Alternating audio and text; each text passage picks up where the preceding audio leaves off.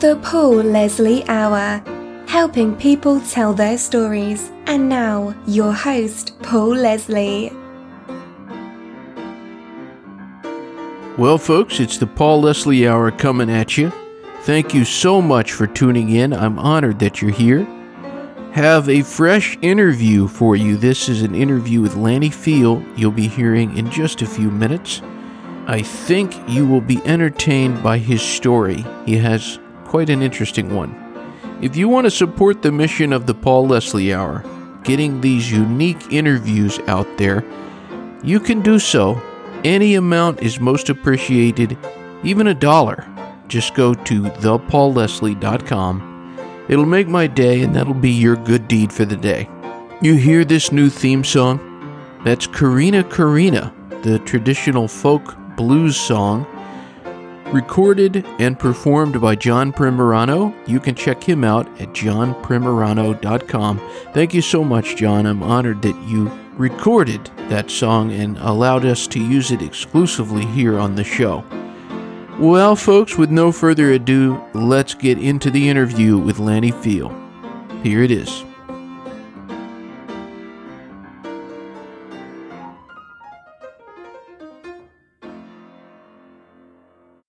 Hey, it's me. Well, ladies and gentlemen, it's my great pleasure to welcome an influential music man. Lanny Fiel is here. He's a multi-instrumentalist. To name a few of the things he does, he's a fiddler, a guitarist, a pianist. He's a performer and recording artist, a music director, producer, author, teacher, music historian. He's been a radio personality, and he has some very interesting stories. A lot of diverse things that he's done, as I've just mentioned. Some of the things that you could say are claims to fame. He was a teacher for Amanda Shires. He's been a violist for the Lubbock Symphony Orchestra. He was an early co-writer for Jimmy Buffett. In fact, he was with Jimmy Buffett's Coral Reefer Band in the early 1970s. So, Lanny Fiel, thank you so much for making the time to talk with us. Well, you bet. I'm glad to do it. I'm not sure I can live up to even half of that introduction you just gave me, but I appreciate it. Well, one of the things, as far as I know, this is true about you. You come from a state where many, many great music people are from. Is it true you're a native of Texas? Yes, I am. I grew up in Lubbock. In Lubbock. And tell the people out there a little bit about Lubbock, Texas. Well, there's not a lot to say other than it's just flat. It was a pretty small, dusty town when I grew up. I was back in the 50s. And, it was just, everybody knows Buddy Holly came from there. And I got started in Lubbock back in the, 65 or so, playing guitar. I'd just taken up guitar, and I went to, there was a guy named Willie Redding who I got to know, and Willie is a fantastic vocalist and musician, and I've gotten a band with him called Willie and the Red Rubber Band. And we did a couple of albums over at, for RCA, it was RCA albums, and one was at Norman Petty's studio over in Clovis, and the other one we did in Nashville at Studio A. And so that's how I wound up in Nashville, moving to Nashville, and actually how I met Jimmy. I really wasn't in the Coral Reefer Band. I only played with Jimmy on his first two albums he did, and played with him and kind of was his backup guy, really. And then later on, I did play on the album that had Come Monday on there. I played on that one, but that's pretty much what I did with Jimmy.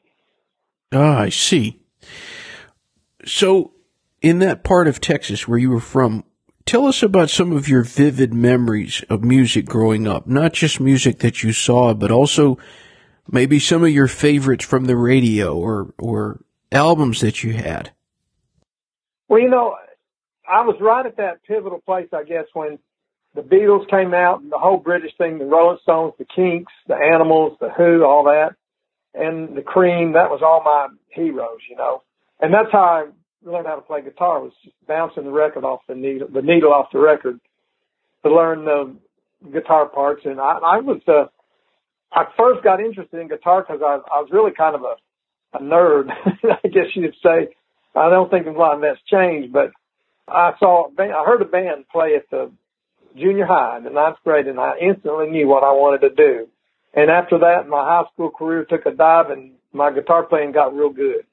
So, because all I did was practice. But I met Willie, and I joined the band, and went out to California a time or two. There was, the whole scene back then was fresh, and it was a new kind of music, and so I just was completely wrapped up in it, and wound up in Nashville, and I got to meet a lot of I got to meet and hear a lot of the old country people, and went to those Johnny Cash tapings, and just was around all that influence of the country music. And I got really interested in fiddle and, the old country stuff, the traditional stuff, where things came from. So when I moved down to Nashville, went back to Lubbock, and when I got back, I wanted to play fiddle. So I thought I had to take the long way around, so I got an orchestra and started playing. I played viola in orchestra and played quite a bit, and kind of gave up playing fiddling, for a while. But then while I was playing in orchestra, I met a couple of guys. I met this guy named Joe Stevenson, and Joe is probably, in my humble but accurate opinion, the best fiddle player in the world. And there's no doubt about it. He grew up on a farm, 4th generation to play, and I was playing a gig with him one night, and he came home. On the way back, Joe started telling me about his experience growing up. Incidentally, when we played the gig, I brought my fiddle along. When I heard Joe play, I stuffed mine behind the amp. I didn't think I'd need it. So on the way back, he's telling me about growing up. The first memory he had was being in a bassinet and could hear the clunk of the piano pedals while his mom was backing his dad up. Well, as he grew up, his dad had him clamp his teeth onto the scroll of the fiddle, and his dad played the tunes into his head, called it piping the tunes. And gosh, his dad gave him the choice to practice or plow, and so he was a state champion when he was like 16 or something. And anyway, I started making recordings with Joe and recorded a lot of the old tunes that he played. And every time he'd play, he'd just kind of turn his head and the whole tune would just come out. It's just amazing. Then I met another guy. He's a ranch foreman up in the northern panhandle named Frankie McWhorter. And Frankie used to play with Bob Wills, and he had a style. Frankie was actually just an encyclopedia of fiddle tunes. And it's the kind of tunes, he called it playing them lazy. He had learned everything that Bob Wills ever taught him. And Frankie could play any fiddle tune, but it was a Texas-style fiddle tune. It's totally different than anything you ever hear. And the way I look at it is Frankie had learned from Bob, and Bob Wills, he was back in 1910, and he had learned from his dad and the people that came before him. So Bob played those old tunes like they were played from the early 1800s, or the 1800s anyway, middle 1800s. And Frankie could do it all just like that. And so whenever I heard Frankie play, I thought, gosh, I'm looking back at 150 years of memories when I heard him play. And I did a couple of recordings with Frankie. We did some things that Tommy Alsop and the Playboys kind of helped me out, just documenting what Frankie did. So it was I'm very fortunate to have learned these things. Here again, I'm very interested in the traditional things, where things came from. So it was my good fortune to hear that. And then so I started teaching kids. I was playing in orchestra, and kids would want to come over and learn to play violin. And so I would kind of say, okay, well, I'm going to show you some fiddle tunes too. Well, that led into forming a little band, and I was teaching them the tunes I learned from Joe and Frankie. And this one girl came over one time and going to have a chair test, for her orchestra. And she came in and she got out the music, set it down, and she played about 2 bars. And I just thought, gosh, I wish I could sound like that. She don't need to take lessons from me. And it was Amanda Shires. And she, and I said, well, what about the rest of it? She said, oh, that's the only 2 bars I like. And that's Amanda. And I guess she's done so well now, But, that's kind of my experience as a teacher and kind of documentarian, I guess, going around playing, hanging out with these old traditional guys. Another guy named Buck Ramsey, who's a fantastic cowboy poet and singer that played. He had a way with the old traditional cowboy tunes. I did a couple of recordings of Buck too, so I've had a lot of good exposure to some really great musicians, and that's what I've done in the past anyway. It seems when you mention Bob Wills, there's a lot of reverence from you there. And I'm hoping you can tell all the listeners out there about this man, Bob Wills. How important to American music do you think Bob Wills is? I think he's very, very influential, and, Bob Wills, what I know about him, from hanging around Frankie and being around all those, the Texas Playboys, Bob was, he really, I think he was exposed to a lot of that early stuff too. I think I heard that when he was a barber in Turkey, I guess that's where he was, or wherever he was living. And he heard that, Emmett Miller, I think, was going to be playing in New Orleans or something like that. I'm probably getting all this mixed up, but anyway, he just dropped his scissors and ran off down to New Orleans, I guess, and go to these minstrel shows.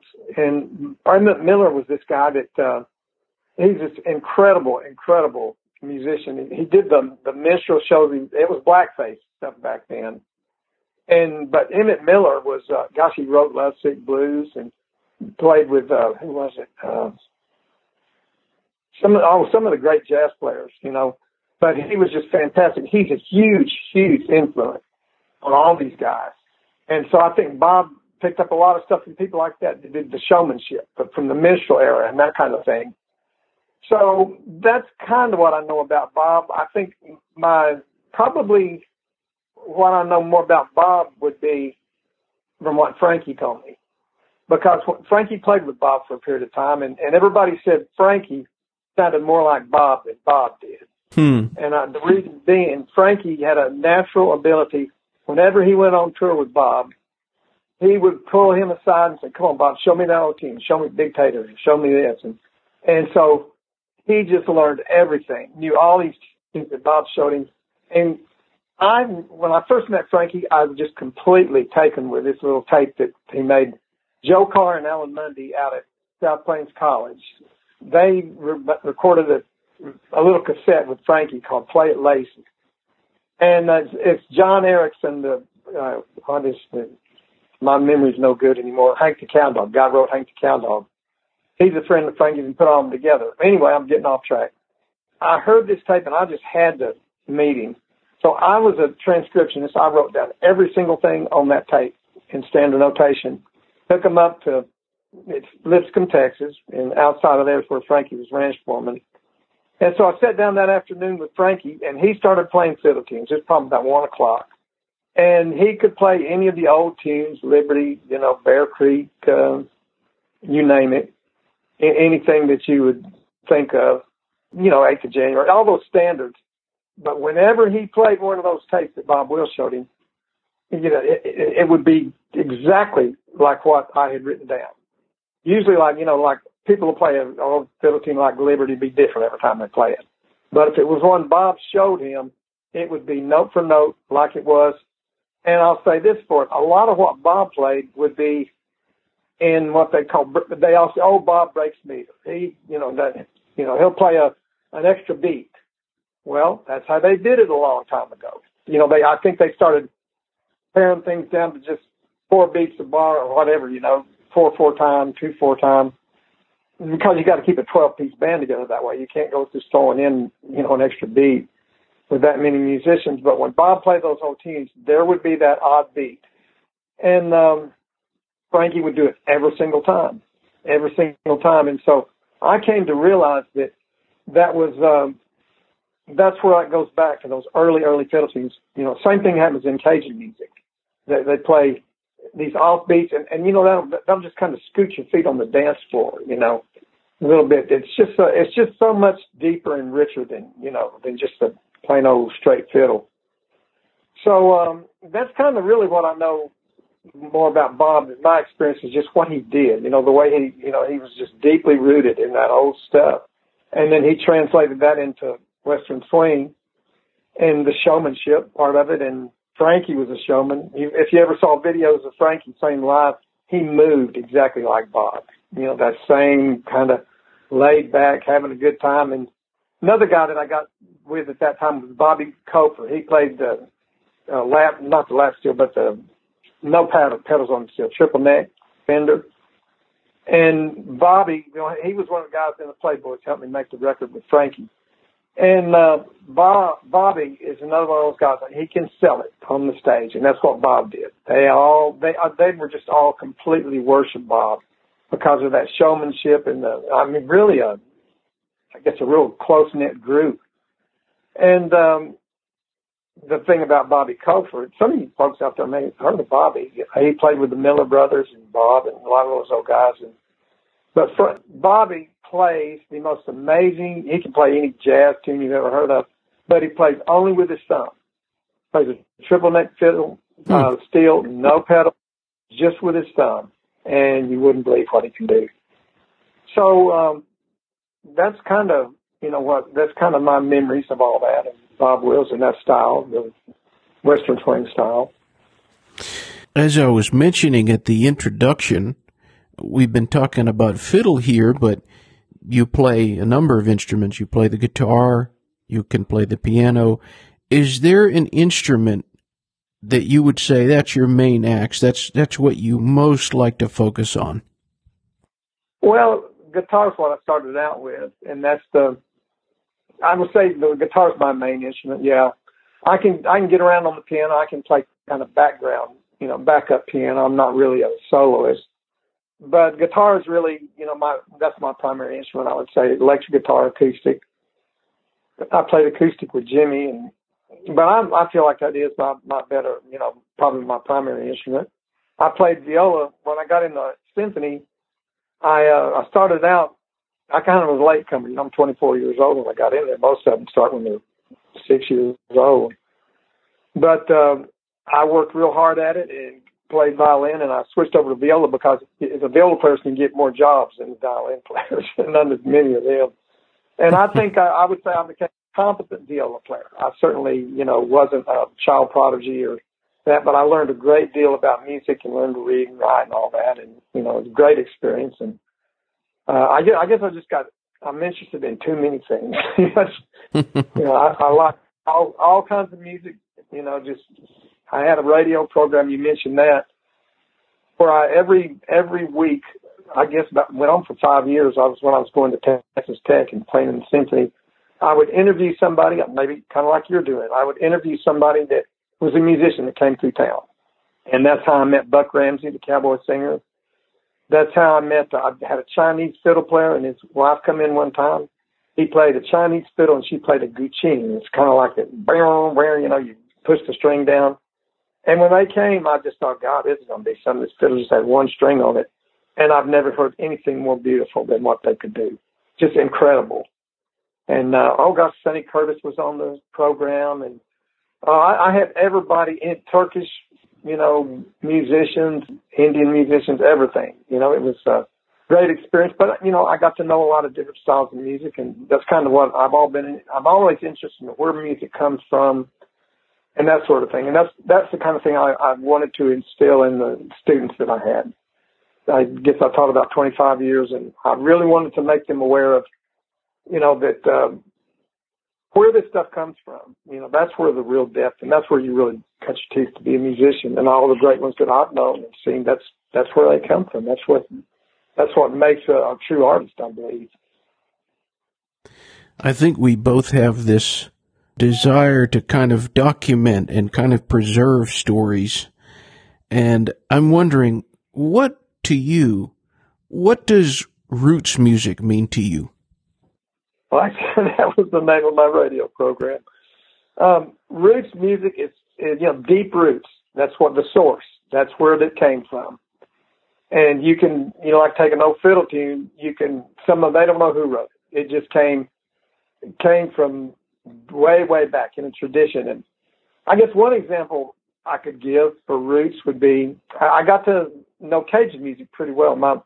I got all hung up in that for a while, and some of the folks that I met in South Louisiana taught me some things. And one of the things is that, when the French people up in Arcadia, that when they exiled them down to South Louisiana, there was this combination of French music and then the blues music and from black musicians, and just this whole amalgamation of different kinds of styles that happened that became Cajun music.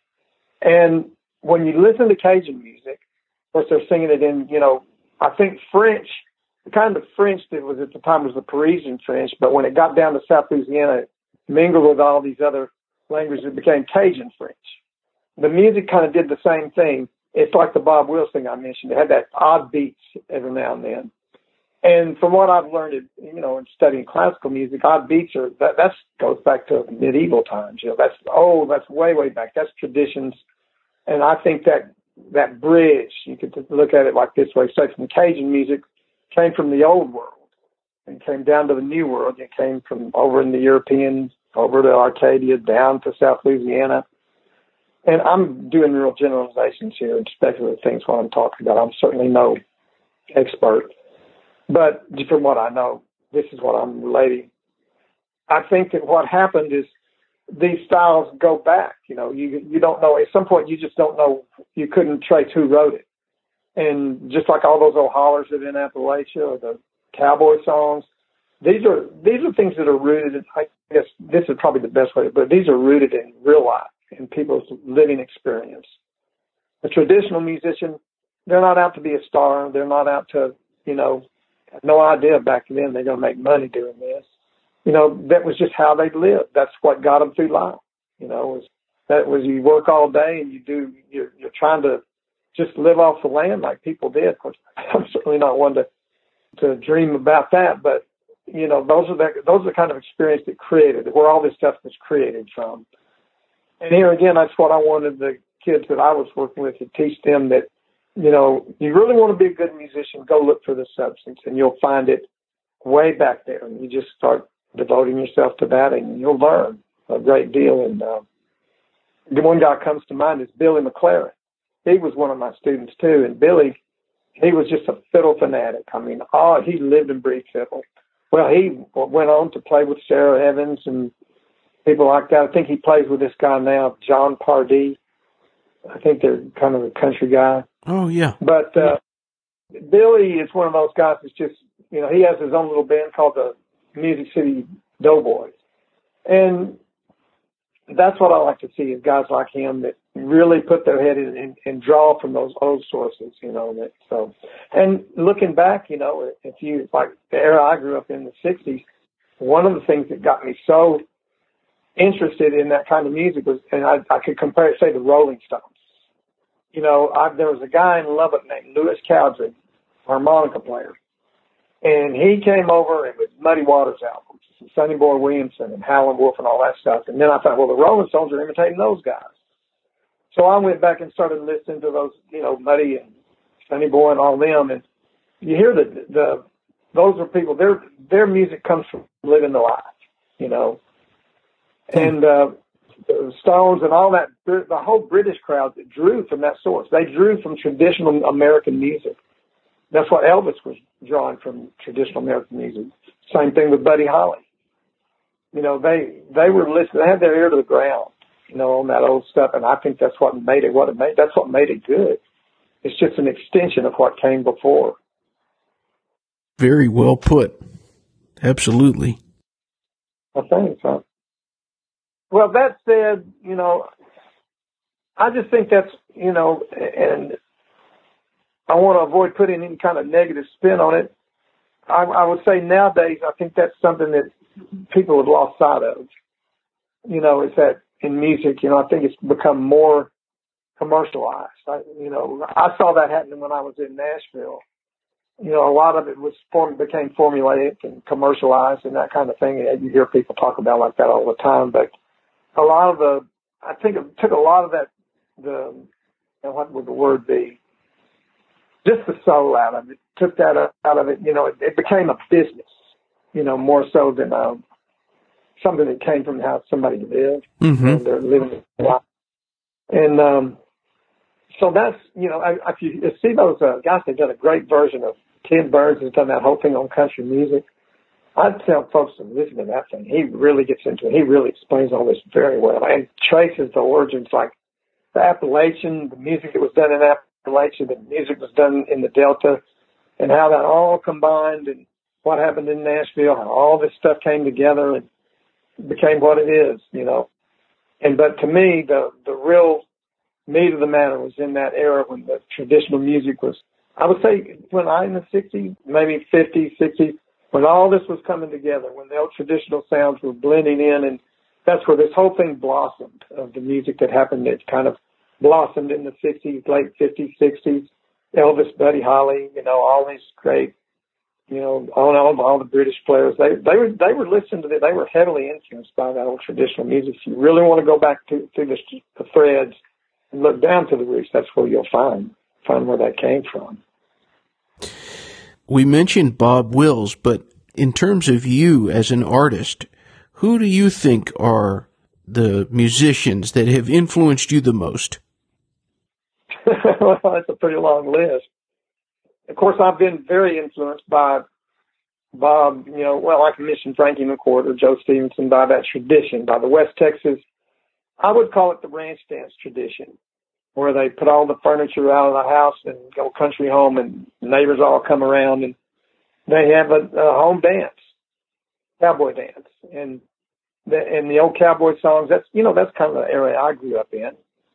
And then, you know, you take the next step over to Buddy Holly. I'm very influenced by Buddy and what he was doing. I think he's one of the pivotal figures in rock and roll. If it hadn't been for Buddy Holly, you know, would there be any Beatles? You know, he had the band. You know, his band was the Buddy Holly and the Crickets. Well, the Beatles kind of got their name off of that, a play on that. You know, and of course, I was influenced by all the stuff that was coming out of England, the Beatles and the Animals, the Kinks, the Who, you name it, all those early groups. The California groups, all that thing that was happening there, I was heavily influenced by all that kind of stuff. And then I've been very influenced by classical music too. So I've got a lot of different fingers in different pies, I guess. It's a good blend of stuff. I want to go back. We were talking a little bit about Jimmy Buffett. And it's kind of interesting. It was just maybe, I don't know, a couple weeks ago, I was watching this series that he's doing where he's been going and he's been performing some of his lesser known songs. And at a certain point, he was having a little bit of trouble remembering who he wrote this song with. And he was talking to his daughter and he said, "It wasn't Lanny Fiel, was it?" And he was wrong. It was somebody else. But I know the song that he wrote with you, and it's a really interesting song. It's a clever song called "Travelin' Clean." I'm curious, do you remember writing that song with Jimmy Buffett?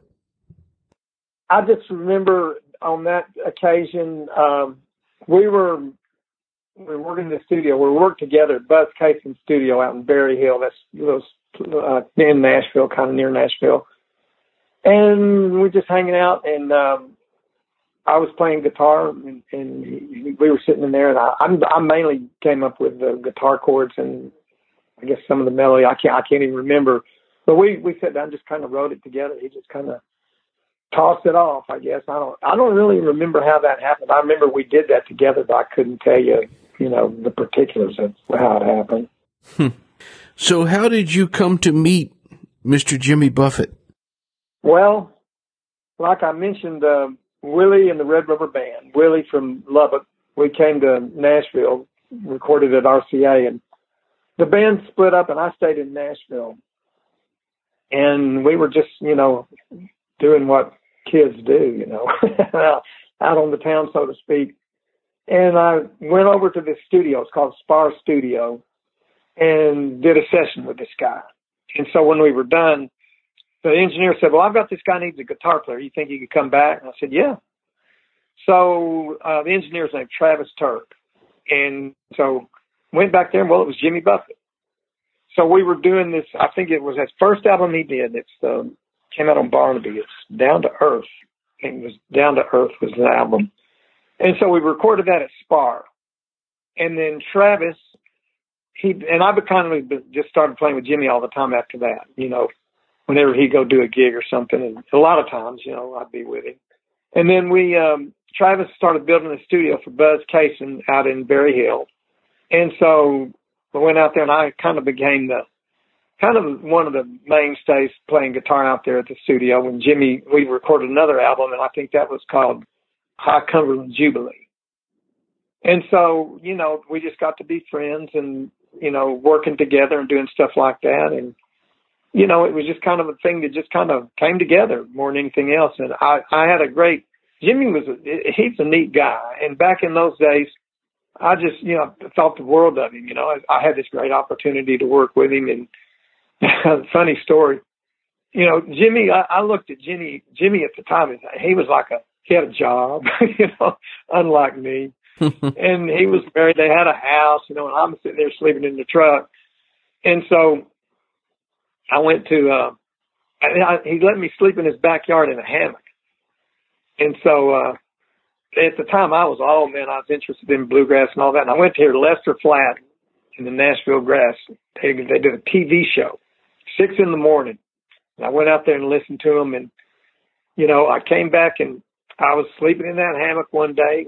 I woke up and I was having this dream, and I was dreaming that I was at that TV station with Lester Flatt, and the roof started leaking, and then all the water started coming in the studio and pouring down on everything and all the instruments. And then I woke up in that hammock and it was just pouring down rain in my face. That has nothing to do with what we're talking about. But it's a good story. Yeah, it's a good story.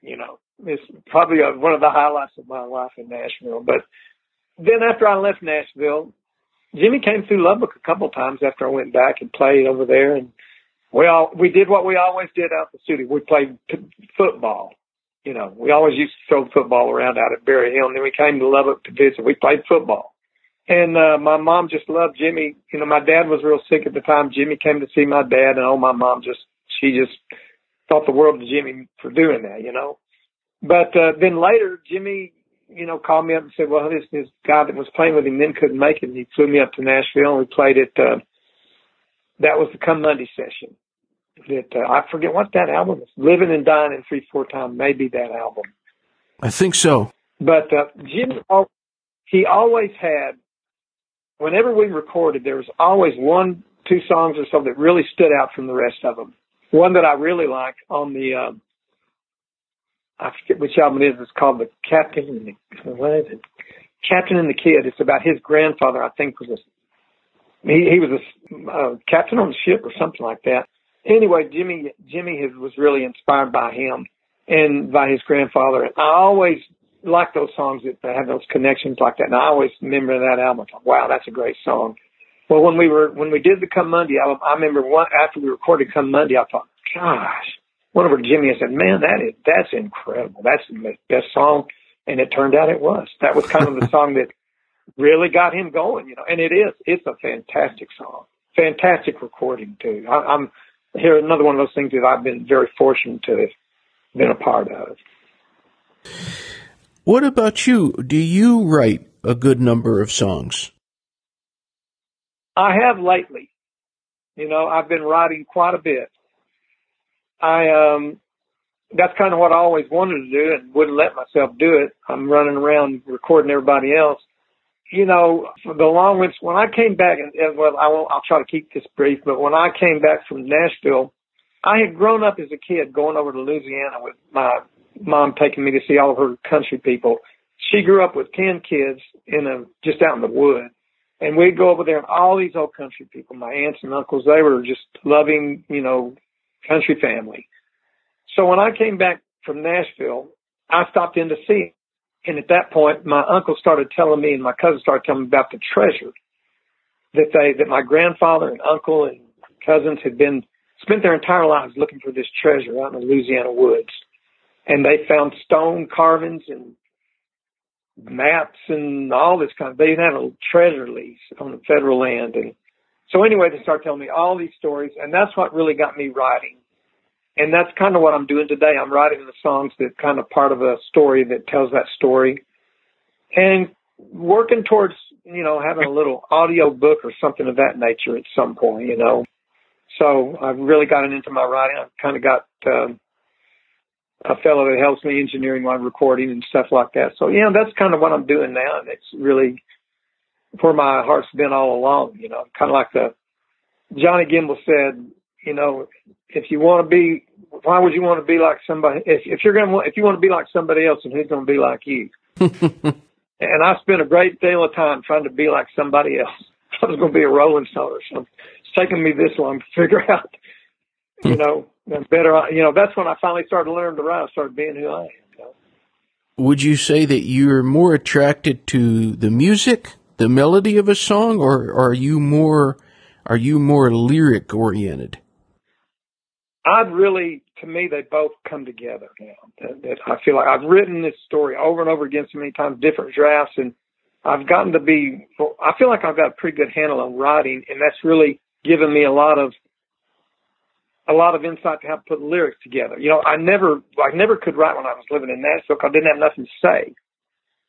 And I've got something to say now, and so the lyrics come, once I get a song, but I know what I'm going to say, it just comes out, And so, but I always, to get a lyric going, I've got to have the melody too. So I've got a lot of, through the years, I've just kind of recorded ideas and little snippets of this and that. And I come back and one of them will sound good. I'll put some lyrics to it and there it'll be, it just comes right out. So it really comes from personal experience. And I think that's what makes all, people that are in touch with themselves, I guess would be what I was trying to say. Mm-hmm. Well, just a moment ago, you were saying something along the lines of if you're going to be like somebody else, who's going to be like you? Which I really like that. But on that note, how do you define Lanny Fiel? Who is Lanny Fiel at heart? Oh man, that's a good question. I didn't figure that out. I don't know. I'm just somebody who. I'm somebody who loves to learn, and I like the journey. I think for me, and I like I guess I'm somebody who's grounded, and becoming more grounded. I guess I'd say, I'm kind of, I don't know how to answer this question, that's kind of the first thing that comes to my mind. Because I say I'm grounded, but I'm not. I'm all over the place. I've had so many different interests. I can't. You ought to see my desk. It's just all kinds of different projects. About halfway started, and then I go on to the next thing. And what do they call it? ADD or whatever it is. Attention deficit disorder. There you go. That's probably me right there. Well, with this life and all of these interests that you have, because this is a guy, Lanny Fiel, he gets to play all these instruments, but he's also been able to write about different things and explore things on the radio, roots music, also teach people who become really well known. Amanda Shires becomes a star, and then writing a song and recording with a legend like Jimmy Buffett. With all these things that you've had the chance to do and continue to do, what is the best thing about being Lanny Fiel? I think I've just have I've fallen into, I just have a talent, I guess, just for falling into things, and mainly it's a good fortune of meeting people that, are extraordinary people. Frankie, Joe Stevenson, Buck Ramsey, and people like Jimmy, Amanda, they could be older than me or younger than me. Bobby Kofer's one. One in particular that I didn't mention was Cindy Walker. We did this when we recorded albums with Frankie, we did this. Frankie was a fantastic singer, and he sang this song called Texas Sandman. And it's, Cindy Walker wrote that. You know who Cindy is, I'm sure. That Oh, yeah. Probably one of the greatest songwriters. And so probably, top 100 hits over half a century, Well, I got to be friends with her. She wrote the Texas Sandman, and I called her up and said it was okay if we did this song. And for some reason, she heard me at one of these little cowboys. We'd go to these cowboy symposiums, and she heard the kids playing. Anyway, I got to be friends with her. And it's the funniest thing because she would call me up, and she said, "Oh, I want you to hear this song I just wrote." I'm thinking, God, Cindy Walker's calling me up. And so I went to see her. My wife and I went to see her. And, Cindy, just, all these songs that she's written, just incredible tunes. Well, you go over to her house, it's like going to my grandmother's little clapboard house on Mahia, Texas, and you pull up and surrounded by juniper trees. And when we got there, it was like Gone with the Wind. She had this lady, Willie Mae, who said, "Oh, here they come. They're here." She put a ribbon out on the tree so we could find her house. So you go into this house, and the piano, her mother used to play piano for her. She didn't play an instrument. And we go in there and sit down, and lunch was turnip greens and Kentucky Fried Chicken. And it was just like going home, going to the folks in Louisiana. But what was amazing about this lady, and what was an inspiration to me, was here's somebody that started, she talked about playing her first, she wanted to be she had a poem. She wrote a poem and wanted to say it at the poem contest or whatever when she was in elementary school, and they wouldn't let her. Said, "Well, you're not old enough." Well, she was determined and bugged them, so they let her in, and she won the poem contest. And then I think she wrote her first song, "Dusty Skies," like she's 7 years old, something like that, something, extraordinary like that. And she told us the story of how she went out to California, and her dad was a cotton buyer. She went out there, and she had a little satchel that she carried all her songs in. So she went into this, they're going down Hollywood Boulevard or Sunset Boulevard, something like that, and she saw the Bing Crosby bill and said, "Oh, Dad, I got to go in there. I got a song for Bing Crosby." Well, his mom, he played piano, said, "Well, I'm not going." Her mom said, "I'm not going in there because he's, I'm not dressed. I'm not ready. My hair's not messed up. I'm not going in." Well, Cindy said, "Well, I'm going in." So she went in. She'd never been on an elevator. She went up 3 flights of stairs and got up there, and she said, went to the desk, said, "Well, I got a song for Bing Crosby." And this lady says, "Well, everybody's got a song for Bing Crosby." And Bob Crosby was over there, and she said, "Well, I'll listen to it." And he heard this song, and he said, "I think you better come out to the studio and let Bing hear this." So next day they went out, and her mother still wasn't going to go. So she had a little toy guitar she took out there, and the president of Decca Records was there with them, and she played this song, and they signed her right on the spot. And the song was Lone Star Trail.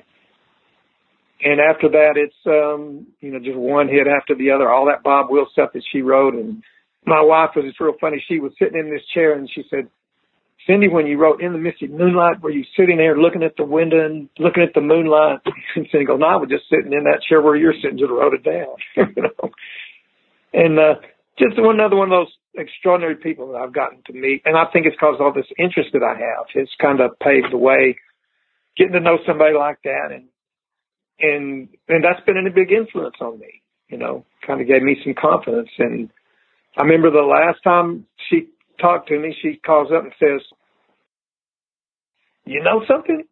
Did you know Ray Charles recorded that my You Don't Know Me song?" And that went 24 million platinum.